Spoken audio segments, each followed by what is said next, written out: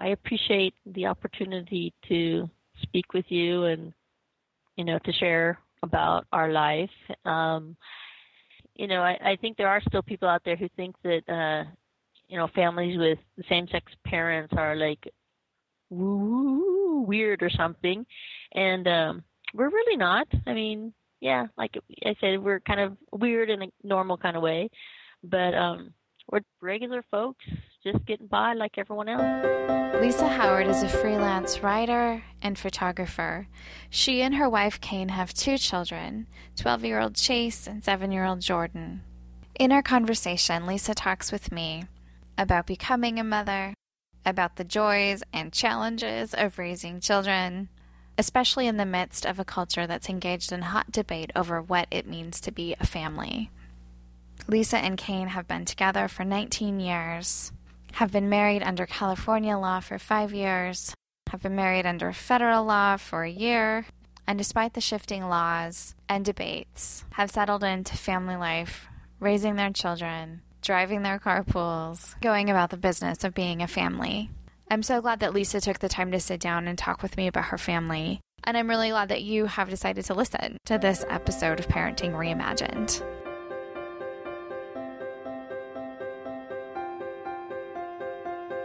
This is Parenting Reimagined, a place where the conversation goes beyond what we do as parents, and we take the time to consider what parenting teaches us, how it transforms us, and what being parents means for the landscape of our inner lives. I am Sherry Walling.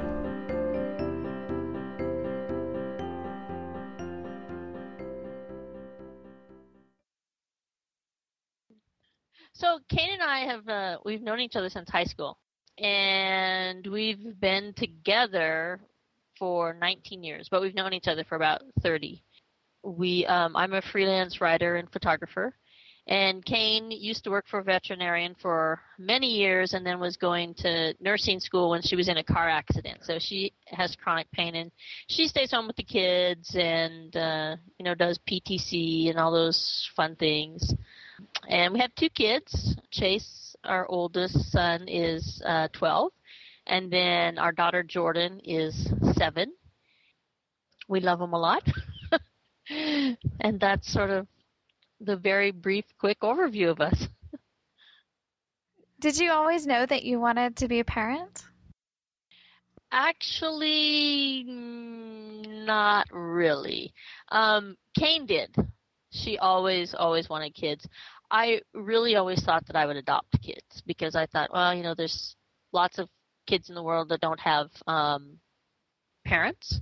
And so I always thought, I don't really have to do the, giving birth thing, I'll adopt. But it didn't turn out that way. I did the giving birth thing, and it worked out really fine, and I enjoyed it. And here I am. So how did that work? Not the way it normally works. Yeah. We went to a sperm bank in Berkeley. Okay. And had Chase like the second time we tried. Then with Jordan, we actually were trying for about 3 years. But, once you get pregnant, then it works the same way. I'm just curious about like the conversation between the 2 of you. Who's going to carry the baby? Was that something that you both knew automatically, or did that have to be negotiated? Kane has some medical issues, so it wasn't possible for her. So I was it. And that's why I said, like, she always knew she wanted to be a parent, and I always thought I would adopt, but that's how I ended up being the one having kids versus Kane because she couldn't. And were there certain things you were looking for in a donor? Yes, actually, the Sperm Bank of California, which is in Berkeley, is one of the first sperm banks in the country that had identity release donors. And now, a lot of sperm banks do that. But that was important to us. We wanted our kids to someday be able to meet their biological father. And so the donors there, they can choose to be an identity release donor or an anonymous donor.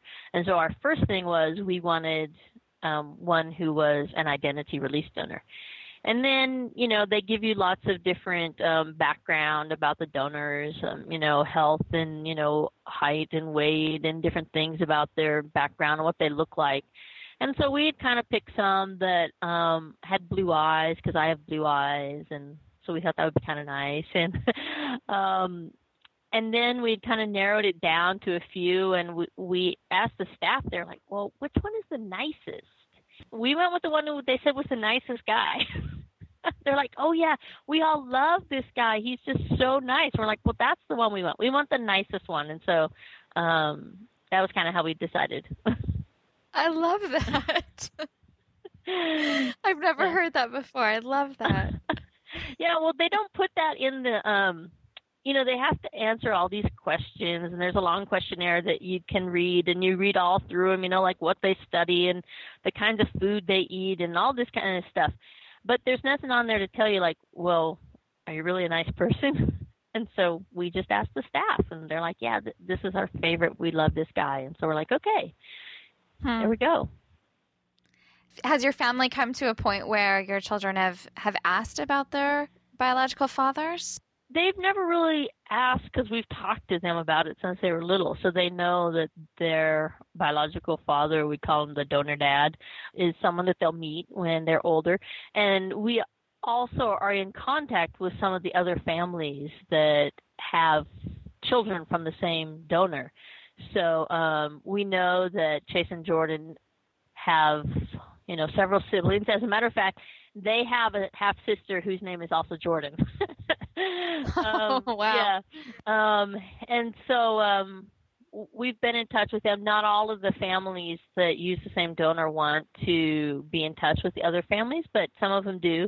And so we've been in contact with them. We Facebook and we've Skyped a couple times with a few of them.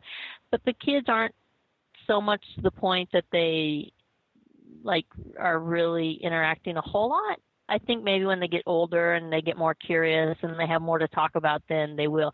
Chase is, I think, the oldest one of the other families that we connect with. And Jordan is, I think, the youngest. So the other kids fall somewhere between Chase and Jordan. And they're spread across the country. The sperm bank has a rule that there can only be 10 families. There can only be 5 on the West Coast and 5 on the East Coast. So we know one that's up in Washington State, and then the other ones that we're in touch with are all on the East Coast, so we actually haven't had a chance to meet them in person. And do the kids have the same donor dad? Yes, they do. For a while, it was kind of a question whether that was going to work because, once he had reached his limit of families, 10, then I don't know how to say this, but he was pulled off the market, and we had run out of the sperm that we had purchased, so we actually didn't think that Jordan was going to be able to have the same biological father, but somebody else had decided, they had, purchased the sperm, and then the sperm bank holds it, they have it in storage there.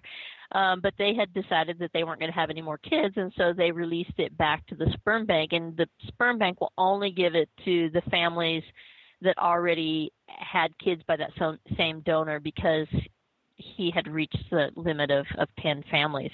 And so we had said we were on the waiting list and we would be interested in, so they called us up and we're like, yes, we definitely are interested in. And so there you go. And there's Jordan. What have you especially enjoyed about being a parent? Everything. I don't, my kids drive me crazy. But I love them. And I love even the fact that they drive me crazy because that's what kids are supposed to do. But, they remind me every day that there's so much joy and life in life, and it reminds me to be a child again. I think also because I was 35 when we had Chase and 40 when we had Jordan, so I think that it's helped me stay younger. I'm hoping, because I want to do things with them and show them things and have fun with them. So yeah, I enjoy all of it. It's fun. They're so different. I mean, not just the fact that, they're a boy and a girl and they're different ages, but their personalities are so different, and there's different challenges, dealing with them. I love every minute of it. It sounds like there's a lot of playfulness and fun that goes into it, as well as the pain in the butt part. But I try. I don't know if my kids think that I'm fun, but since I'm a freelance photographer and writer, like my son calls me the crazy camera lady because I'm always taking pictures of him. But last week or 2 weeks ago, we went whitewater rafting on the American River, which was a lot of fun. But he was teasing me because I was the person that was, in the raft with the camera strapped on my head. And I'm like, someday when you grow up, you will appreciate this. You'll look back and you'll like all these crazy photos that I have of you, of us doing fun things. Oh my gosh. And the other people on the raft appreciated the crazy camera lady with the camera on her head because I sent them all photos, and so they wouldn't have had photos otherwise. They weren't complaining, I'm sure. No. So you and Kane are raising your kids in the midst of, I guess, a lot of public conversation about what it means to be family, and I guess a conversation is sort of a generous word, but I'm wondering how has that affected your family, or what are some of the conversations around your dinner table? We've been very lucky because first we live in California, so in terms of the state and most of the people here, the vast majority are very open-minded, and we've never really had a lot of problems. We were kind of worried that when we had kids that they would have, kids that tease them at school and things like that, and it's never happened. And Kane is on the PTC at the school, and we've never had any problems with the teachers. We've never had any problems with any of the kids, When Chase was born, there was one nurse in the hospital that we kind of think didn't like us very much. But most of the time, we've been very lucky. We haven't faced a lot of discrimination, and everything that's going on in the public now, we talk about it, but to them it's not really a big deal. It's like, oh yeah, same-sex marriage, yeah, so I mean, they haven't been around to see like how far we've come and how much that's been a struggle. And it was funny because I was listening to some of your other interviews, and I had heard you ask somebody like, well, how long have you been together? How long have you been married? And I thought, well, let's see, if she asked me that question, that's kind of a hard one to answer because it depends on who you ask. It's like, well, in the state of California, we've been registered domestic partners for 13 years. We've been legally married for 5 years, but the federal government just decided we were married this year. And if we were to walk into the state of Mississippi today, we still wouldn't be married. So it's kind of been a long and strange journey, but I tell you, we're just so thrilled when the Supreme Court struck down DOMA. I woke up and I was on the computer so that I could watch the live blog as the decisions came out, and I cried because it's been a long time coming. Yeah. So, we still don't really know what it means because there's still so many things that are up in the air even about that decision, and it may not apply to all the people in states with domestic partnerships, but we got married in California right before Prop 8 passed. So we are registered domestic partners and we are legally married in the state of California, but in other states we're nothing. Why was it so important to you to get married? Just from your story with Kane. Honestly, I never really cared too much about the word. And when the Supreme Court the state Supreme Court first handed down the decision that same-sex marriage would be legal in California, there was a lot of discussion about whether or not that was going to stick. And Kane's like, we should go get married.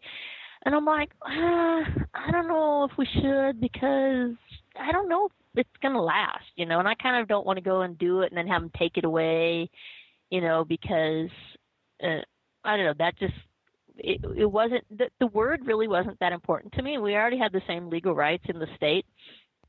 But then a week before Prop 8 was on the ballot, I'd been watching the polls, and I'm like, I think you're right. We should go do this, because I don't think Prop 8 is going to get struck down. I think it's going to pass, and we should go do it now. I don't know what it's going to mean, but we should do it. And I think, it's not so much the word. A lot of people are like, oh, well, it has to be the same word. And honestly, I think, domestic partnerships and marriage is not quite the same as the separate but equal laws that we used to have, where you have one set of fountains to drink out of here and one set over there. Because once you sign the paper, it really doesn't affect your day-to-day life. So the word wasn't that important to me. But after we did it, and then after this whole discussion, became bigger and bigger, and more states started saying, yeah, we'll call it marriage. And the Supreme Court came down and finally said, yeah, I think you can call it marriage. We'll strike down DOMA, and, yeah, you're married.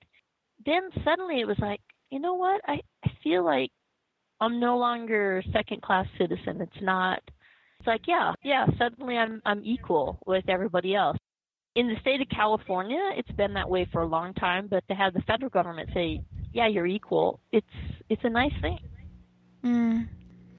And the two of you have been friends since high school, and, together for 19 years. You have children together. You've gone through job transitions and moving and a car accident, and, you've gone through so much life together that it seems like it's your choice.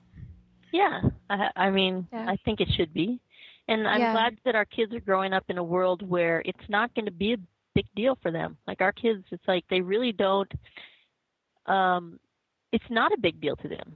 Even though it's a big deal to us, it doesn't impact their day-to-day life. Now, we have friends who live in Kansas, and, I think it probably impacts their kids a lot more, because the laws are very different. So it's different every state, and that's kind of the hard thing, is that it's different state by state, and that's why I think that someday the Supreme Court will say, yes, this should be the law of the entire nation. But for right now, it's like it's nice that they've said, well, if the state allows it, yeah, we'll allow it too.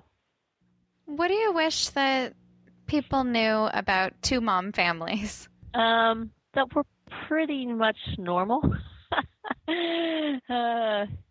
That there's nothing special to know. Yeah, that's it. What I wish you to know is there's really nothing to know. It's like, we get up and make the kids breakfast and send them off to school, and we do PTC things, and we go whitewater rafting, and, sometimes my kids drive me crazy, and, sometimes we laugh and have fun, and, my son likes spaghetti for dinner.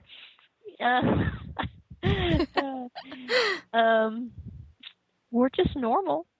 No, we're not really normal, but we're like abnormal in the normal kind of way. Yeah, abnormal the way that everyone else is. Exactly. Exactly. Yeah. Have there been parts of parenting that have been particularly tough for you? Our 7-year-old is a very willful child. And that's sometimes hard to deal with. She's very bright. She's going into the GATE program at school, and she thinks she knows everything, and she doesn't. So that's sometimes hard to deal with, because she just doesn't always want to listen. Yeah. We haven't had major issues, the two-mom families isn't an issue. We haven't had, lots of tragedy in our life, or, lots of upheavals. So, yeah, just the normal kind of difficulties of parenting. So some of the parents that I have talked with for this project have talked about how their view of God or sense of spirituality has changed as they've become parents. And I guess I'm wondering if that's been part of your experience. I don't know that it has changed, um, but I think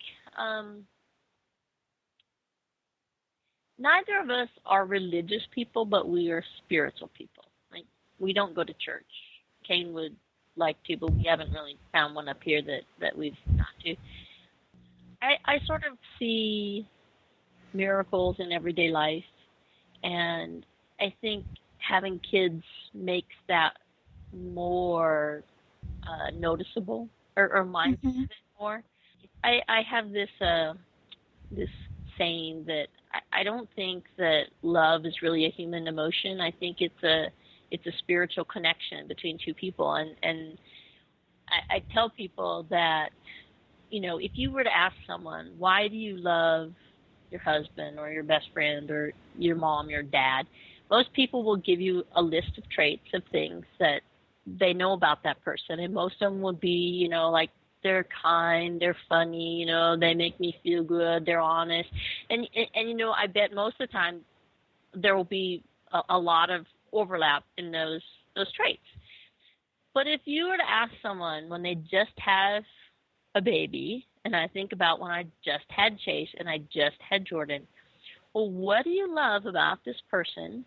It's not that, you know, they're funny or that they're, you know, they look at you a certain way, or, you know, they make you feel good when you come home from the end of the day at work, you know, they give you a hug, because, like, a baby just is there. And yet I know that I love them from the moment they were born and even before they were born more than anybody that has ever been in my life. And I think that is the definition of true love. It's like, you don't love them because they have a certain human trait. You love them because they are.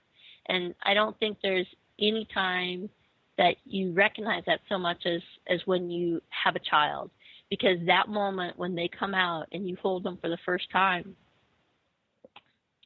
oh, now I'm going to get all choked up.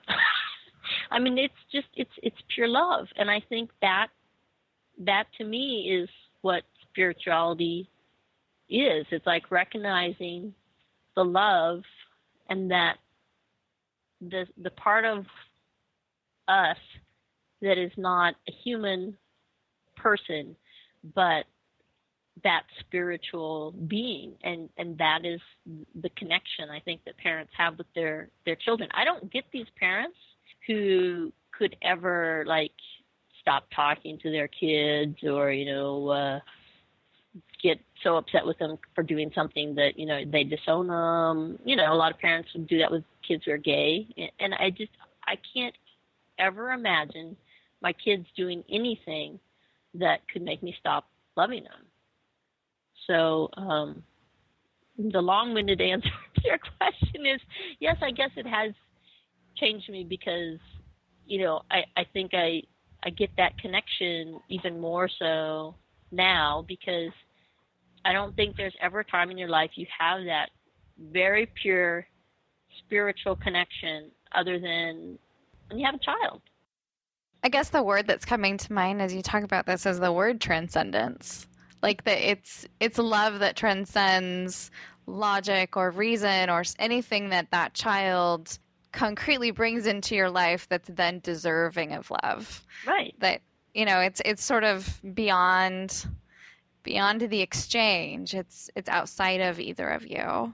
Right. It's pure. It's pure love, and I think it is a spiritual connection. I don't think it's a human emotion. I think it's a spiritual connection that people have, and I think it's most obvious when you have kids, because, yeah, it's transcendent. What are you most hoping for your kids? I hope they grow up to be nice people, kind to others. I hope that they, you know, have a life that's not too difficult, although I know that everybody has difficulties in their lives, but, you know, I hope it's not too hard. I hope that we leave some sort of world for them to enjoy, because I worry a lot about what we're doing to the environment. And I hope they have much, much joy and love in their life. As I was, preparing to talk with you today, I looked at your Facebook page. Yeah. And I noticed the quote that you have as part of your heading. While we try to teach our children about life, our children teach us what life is all about. Yeah. What do you connect to in that quote? I just think we get so caught up in day-to-day stuff that we forget that we have everything that we really need in life. And kids are just so pure and simple. They just like, I'm here, I'm doing this, I'm living in the present. And I think kids do that really well, and adults, we sometimes forget about that. We're worrying about the past or the future. And I think we have a lot to learn from kids, and, just how much joy they have. And, they don't spend their days worrying and being depressed most of the time about stuff. They just live for the moment and enjoy it, and I think that's what we all can learn from them. Well, that's the end of my prepared questions, but I wonder if there's anything else you wanna say? Anything else that feels unfinished or is important to you that I didn't ask you about?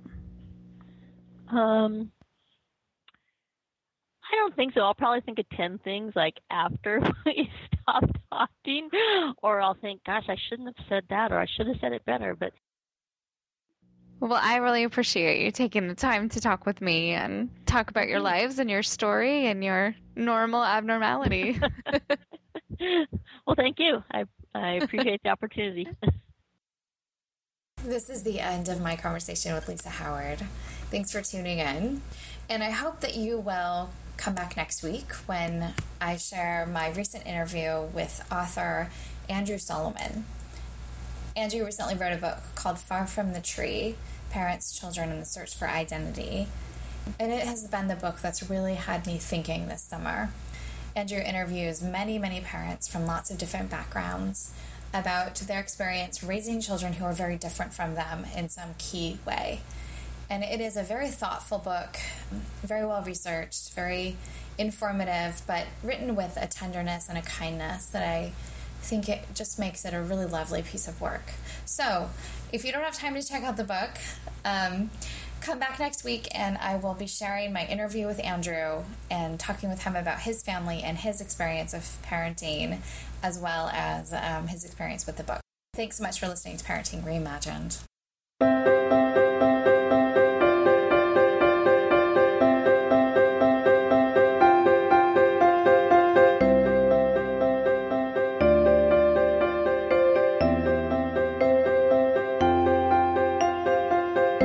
Thank you for listening to this episode of Parenting Reimagined. If you like what you heard, visit our website, parentingreimagined.org, and sign up for our mailing list.